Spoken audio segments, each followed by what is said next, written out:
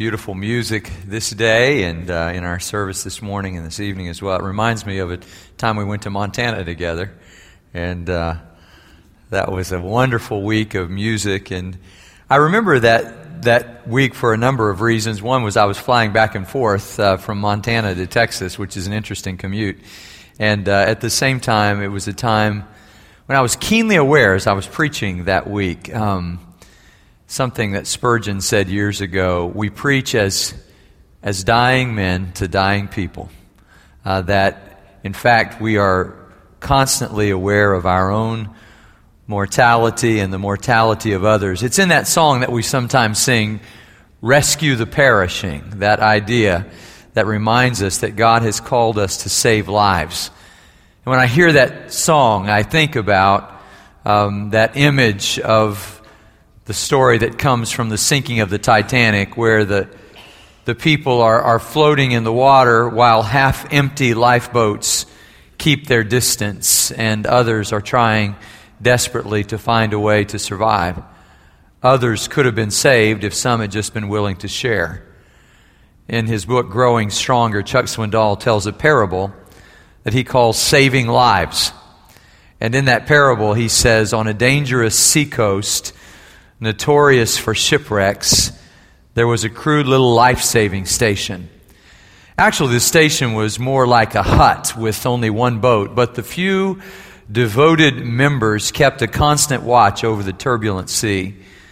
With little thought for themselves, they would go out day and night tirelessly searching for those in danger as well as the lost. And many, many lives were saved by this brave band of men and women who faithfully worked as a team in and out of the life-saving station.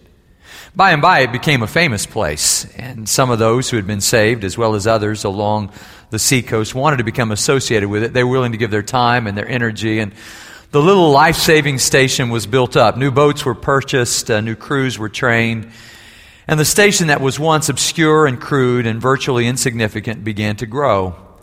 Some of its members were unhappy that the hut was so unattractive and poorly equipped. They felt a more comfortable place should be provided. Emergency cots were replaced with lovely furniture. Rough handmade equipment was discarded. Sophisticated, classy systems were installed.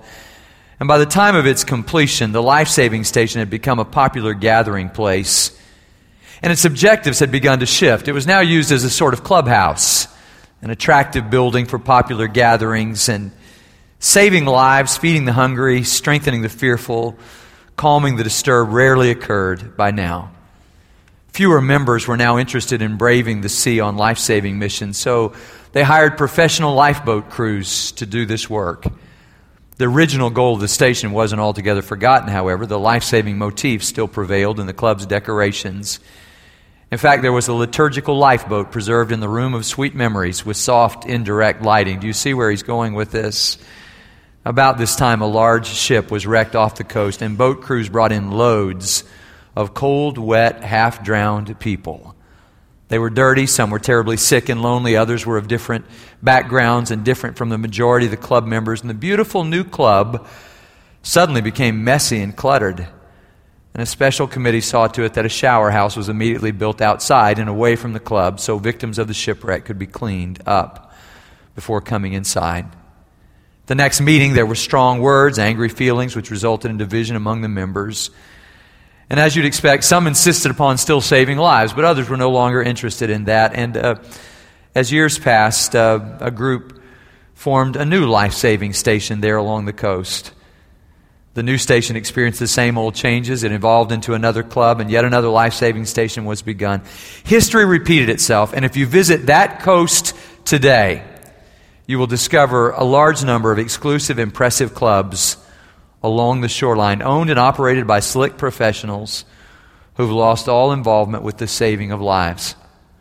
Oh, shipwrecks still occur in those waters, but most of the victims are not saved. Every day they drown at sea, and so few seem to care. So very few. Do we? Would you open your Bibles with me tonight to Acts chapter 2, verses 42 to 47. I want to read a new passage to you tonight. Acts 2, 42 to 47. as we come to the end of our journey, I cannot finish this series without preaching verse 47. So let's stand together and read God's Word. Speaking of this early church, it says, "They devoted themselves to the apostles' teaching, to the fellowship, to the breaking of bread, and to prayer. And everyone was filled with awe. And many wonders and miraculous signs were done by the apostles. All the believers were together and had everything in common. Selling their possessions and goods, they gave to anyone as he had need.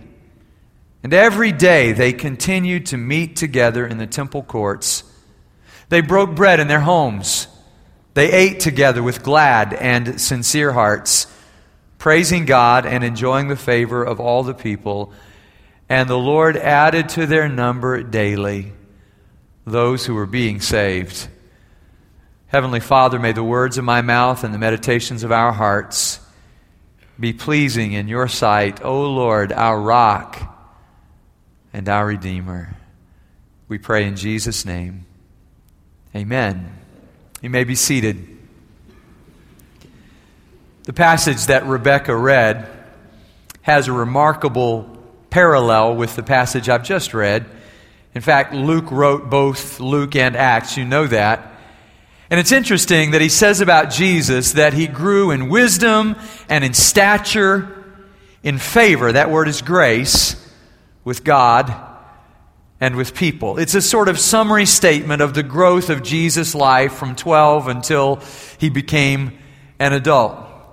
Now, this same writer, Luke, picks up in the book of Acts and says, "In my former treatise, O Theophilus, I wrote to you about what Jesus began to do and to teach," implying that in the second treatise, which we call the book of Acts, that he's going to tell not just about the church, but if you'll follow me, he's going to tell about what Jesus continued to do and to teach through his people, the church.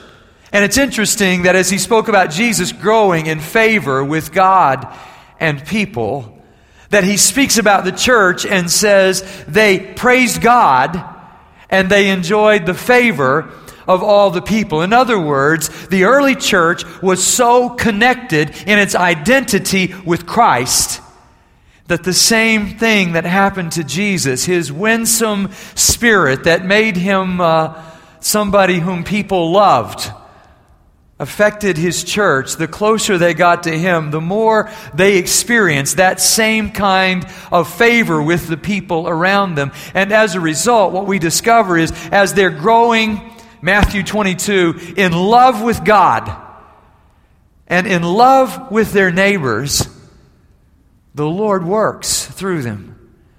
He doesn't do just some mundane, menial activity through them. No, through them, he saves those people.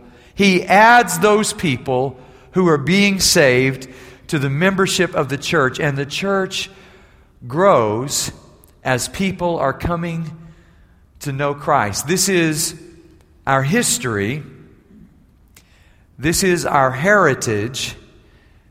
And if we will claim it, it is also our destiny that we should be those who are used by the Lord to save the lives of others.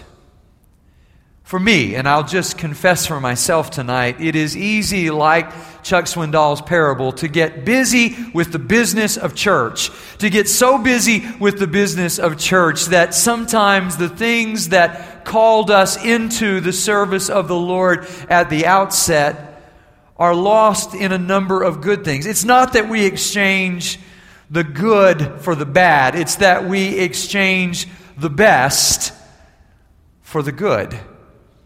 Our work is to make disciples, and making disciples, you know me well enough to know that I don't believe making disciples is just about the number of conversions in the church. But will you agree with me that the church can't succeed at making disciples if there are, for instance, no conversions in the church? I mean, it's one thing to grow people up who are saved, and we ought to do a good job of that, but it's another thing to actually go and find those people who need to know the Lord, and bring them into relationship with Jesus Christ.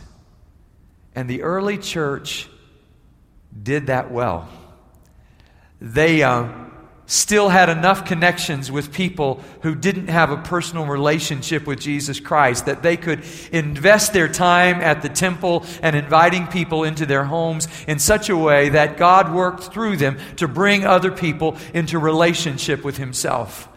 Now note clearly that it's the Lord who saved these people. It's the Lord who added them. But I believe for a church to be effective in our work in God's kingdom in this world, we will have to first believe that people actually need to be saved. And I know I'm talking to Baptists tonight, but I also know that we sometimes can forget how important that is. The second thing we'll have to believe is that the Lord is the only one who can save them. That they're not somehow going to get in on some backdoor policy that they just did enough good in their lives, or maybe they didn't understand it, or maybe somebody didn't talk to them enough, and so they just never had the chance to receive Christ. So they're not. No, we have to believe that they need to be saved, and that the Lord is the only one who can save them. And then you and I have to take those two truths to heart in such a way that we begin to invest ourselves in the work of leading people into a saving relationship with Jesus Christ. First, for us to fulfill God's work in our midst, we would have to believe that people actually need to be saved. And this word saved, I think to us, is a word that sort of like Chuck Swindoll's parable becomes a bit uncomfortable for us, because we'd rather think in terms of people finding a good church home and settling in and becoming comfortable. But that's not really the word that's used. It's a word of rescue. I've spent some time in recent months, I should probably say recent years now, studying that word saved and Savior and salvation. I've looked at it backwards and forwards, and there's no other way to see it except to say that it describes something of a rescue, not unlike those firefighters who go into a home that is burning down and pull people out and save their lives, not unlike those who dive into the water and save somebody who is drowning. It is that desperate of a word. And I am not exercising an engagement in hyperbole to say people you know need to be rescued. They need to be rescued from sin and from self. And some of them, it's obvious to us when we look at them and say, those people are in desperate straits. They're in great danger and they need to be saved. But I would suggest to you that some people you know who look like they have it all together need to be saved. And you and I cannot assume that there are people out there who seem to have their lives together but have no place in their lives for God. Well, somehow, they'll be okay and their life. No, they really need to be saved. And for you and I to understand God's work in our world, we must understand that God would mobilize us for that work. As Rick Warren said, the greatest challenge for the church is to turn an audience into an army. Everybody we know needs to know Jesus Christ. And these early disciples really believe that to the core of their being. You hear it in Peter's message at Pentecost, just earlier in this chapter in verse 21, when he says to them, everyone who calls upon the name of the Lord will be saved. And then in verse 40 he says, save yourselves. That is, deliver yourselves from this corrupt generation. And in chapter 4, verse 12, when Peter and John are offering an account of why they're doing what they're doing, preaching the gospel, they say, there is no other name given among men whereby we must be saved. And I wondered if you and I really believe that people must be saved. Josh McDowell tells about an acquaintance of his who's an executive hirer, or as the industry says, a headhunter. And when he's working with people, trying to help them find a job, he says to them, you have to be able to answer this strategic question, what is your purpose in life? He gets all kinds of answers to that. I wonder how you would answer that. What is your purpose in life? He spoke to one man, and the man said to him, without blinking an eye, to go to heaven and take as many people with me as I can. Now that's an interesting purpose for life, isn't it? Some people would say, well, my purpose for life is, to live a good life and to, provide some inheritance for my... No. to go to heaven and take as many people with me as I can. I think that's a great answer. I think we could broaden it and say to glorify God by growing in relationship with Him so that heaven becomes a part of my life so that I'm ready when I get to heaven and to take as many people with me. I would amplify it a little bit, but I'm afraid we've lost this urgency because we're not convinced that people we know really need to be saved. One day, the great evangelist D.L. Moody stopped a stranger on the street and asked him, "Are you a Christian?" The man was upset and said, that's a very personal question. I think you should mind your own business. And D.L. Moody said, "This is my business." And the man looked at him and said, "Then you must be D.L. Moody." He knew Moody's reputation enough to know what he was about. Evangelism begins with a concern that people need to be saved. Evangelism builds on the conviction that Jesus alone can save people.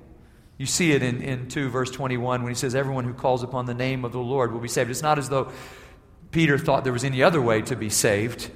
Not as though he thought any religion will do you. He says, "Repent and be baptized, every one of you, in the name of Jesus Christ," in verse 38. In chapter 3, verse 6, when he lifts the man to his feet, he says, "In the power of the name of Jesus Christ," and he commanded the man to rise and walk, and he did. Again in 4:12, "Salvation is found in no one else, for there is no other name under heaven given to men by which we must be saved." So we share our faith because we believe that Jesus is the only answer.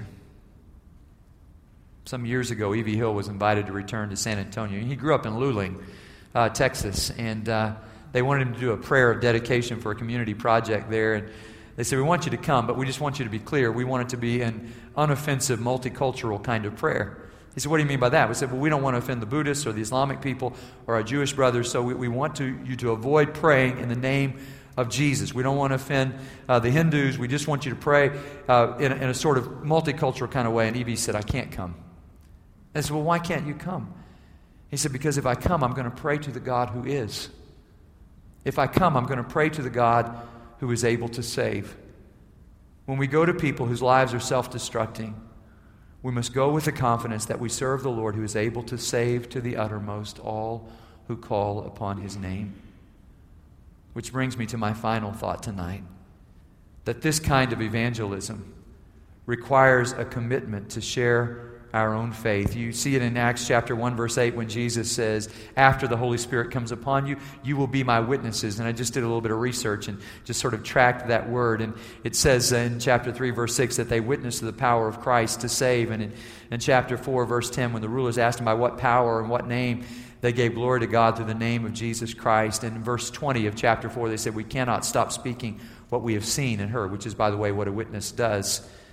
In chapter 4, verse 29, they ask God to help them preach the gospel boldly. And in chapter 4, verse 33, God answers their prayer, and they witness boldly. In chapter 5, verse 32, it says, "We are witnesses of these things." And in chapter 5, verse 42, it says, "They never stop teaching and proclaiming the good news that Jesus is the Christ." In chapter 6, verse 7, the word of God spread. It's another one of those summary statements. After they solved the feeding of the widows, the number of disciples in Jerusalem increased rapidly, and a large number of priests became obedient to the faith. That is, they reached the people, the Sadducees, who were the farthest from the kingdom of God. I know they were the priests, but the Sadducees were those who really didn't believe in angels, they didn't believe in demons, they didn't believe in heaven, they didn't believe in hell, they didn't believe in a lot of things. And those people were becoming followers of Jesus Christ. They reached the hardest people to reach in the city of Jerusalem. And if we believe that people need to be saved and that Jesus saves, then my question, at the risk of being obvious, is what are we doing about it? One nationwide survey conducted by Barna Research found that on any Sunday morning, 1 out of 4 unchurched people would willingly attend a church service if a friend would invite them to do so. You hear that? I mean, they want to come. Hockey star Wayne Gretzky used to say, "You miss 100% of the shots you don't take. You're never going to make a shot if you don't take it." And I want to invite you to think intentionally about evangelism. If I could just be practical about it. I think we see in this passage when it says they were praising God, verse 47, we see adorational evangelism. That is, they were caught in adoration. They were worshiping God, and people who watched them knew there was something to their relationship with God. I think we see in this passage also what I would call intercessional evangelism in verse 42, where it says they devoted themselves to prayer. I think they were praying for people to come to know Christ. You hear it in their prayer in chapter 4. They wanted people to come to know Christ. I remember years ago, one of the most dramatic conversions I remember was of a friend of mine named Dwight Kelly.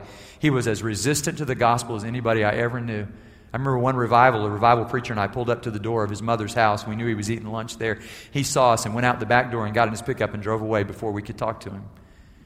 And Melanie and I put his name on the bulletin board in our little apartment there in Waco, and we prayed for him every time we looked at that name. And that week he came to that revival service, and one night he walked down the aisle and he received Christ as his Savior. There is power in praying for people to come to know Christ. My new friend Carl is praying for my father to become a follower of Christ. You've been praying for that. I believe there is great power in intercessional evangelism. There is also what I would call relational evangelism. It's in that word, enjoying the favor of all the people. They didn't make themselves obnoxious. They loved people, and that came through as they cared for them. And then there is what I would call invitational evangelism, where we're actually inviting people into our homes, into our lives, so that we can share the good news of Jesus Christ with them. Bill Hybels gives an example from a baptismal service at their church. When they baptize, they invite the ones who are responsible for leading that person to Christ to stand while they baptize that person. It's an interesting way to do baptism. And he noticed one day as they were baptizing in the lake in front of their church, they baptize outdoors. They only do it about once a year because in Chicago you can't just go outside at any time of the year and baptize in the outdoors. And they were baptizing, and this one lady continued to stand. He thought she misunderstood what he was saying, but afterward he went to her and said, "Are you part of leading all these people that all gathered around her?" He said, "Are you part of it?" And they said, "Yes, she's the one who led us to the Lord." And he just thought, wow, she must be an incredible person with the gift of evangelism. But instead, what he discovered was she was very shy and retiring. And they said, he said to them, "Well, how did this lady lead all of you to Christ?" And they said, "Well, she's the receptionist in our office. And from time to time, we all get in trouble with things and projects that we haven't gotten done. And we've asked her for help with them, and she helps us. But then we say to her, 'How can we ever pay you back?' And she says, 'Would you come to my church this weekend?' And over a period of time, all of us came. And over a period of time, we came back. And we heard the gospel of Jesus Christ. And when we heard the gospel of Jesus Christ, we became followers of Christ. And we are here today being baptized because she was faithful to invite us to come." So here, let me just lay an opportunity out there for you. Over the next 3 weeks, I'm going to be talking about Jesus. And these next 3 Saturday nights and Sunday mornings would be great times. I don't always preach, evangelism. I don't always do that every week in a way, but I'm telling you, for the next 3 weeks, if you've been waiting, you've been wondering, I don't want to come on one of those Sundays when he's preaching about tithing and bring all my friends. Let me just encourage you here. The next 3 Sundays, the next 3 weekends would be great weekends for you to bring friends who do not know Jesus Christ. Because we're going to be thinking about who Jesus is in a very pointed and intentional way. It's not just about evangelism. It's about discipleship. It's about knowing Christ. It's about walking with Him. But it would be a great time for you to bring them. And so if you're wondering when, the next 3 weeks would be a great time to come. And I just want you to hear what the book of Jude says about this. It says, "Be merciful to those who doubt. Snatch others from the fire and save them. To others show mercy mixed with fear, hating even the clothing stained by corrupted flesh." I don't know if you're gifted as an evangelist, but I don't think you have to be. In fact, I don't think the lost people in the city of Houston can afford to wait for the people with the gift of evangelism to share the good news with them. Christ gave that commission to the whole church. So if you're part of the whole church, it is your work to share the good news of Jesus Christ with other people. Maybe you've heard the story of the preacher named John Harper. He was a Baptist preacher who was on the Titanic when it went down, and he reportedly said, "Women, children, and the unsaved in the lifeboats first." One man picked up by the SS Carpathia, after clinging to a board for several hours, recalled an encounter with a man that turned out to be Harper. It seems that after the ship had gone down, the man drifted near another passenger, Harper, who was struggling himself to stay afloat. And Harper shouted across the water at him, "Are you saved?"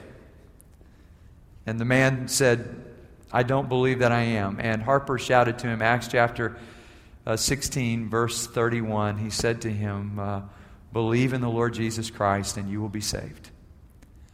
They drifted apart for a while, but as the currents were, they drifted close again, and Harper said, "Are you saved yet?" And the man said, "No, I don't believe that I am." And again, he heard across the water, Acts chapter 16, verse 31, "Believe in the Lord Jesus Christ, and you will be saved." When they rescued the man, and he told this story, what he said was there was a period of time when he realized that Harper had gone under the water, and Harper was no longer alive. But he said, floating there, hanging onto a board in the frozen waters with 2 miles of water below me, I called upon the name of the Lord, and I became a follower of Jesus Christ. And he is known as John Harper's last convert. I wish there were some way I could impart to you the urgency that I feel in my soul tonight. Some of the people whose names will be written in the obituary of the Houston Chronicle this week will be people who do not know Jesus Christ. And believe me when I say, I'm not being callous when I say, they will spend an eternity separated from God. And you and I have this day, this week, until the Lord Jesus Christ calls us home, we have this occasion to share what we believe, that Jesus Christ is the only way of salvation.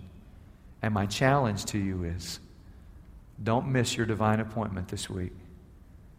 Tell somebody what Jesus Christ has done for you. Would you pray with me? Father, thank you for your presence in this place. We confess, Lord, that we are busy about many, many things, and they are good things. But Father, we earnestly believe that the only reason we are in relationship with you is because we have come to know Jesus Christ as our Savior. We earnestly believe that He's the only hope for the world. For instance, for the people we know, He's the only hope. So tonight, Lord, I pray that you would help us to be faithful, to act on that conviction, because people need the Lord. And we know you. Help us to be faithful. And give us a divine appointment this week, I pray. In Jesus' name, amen.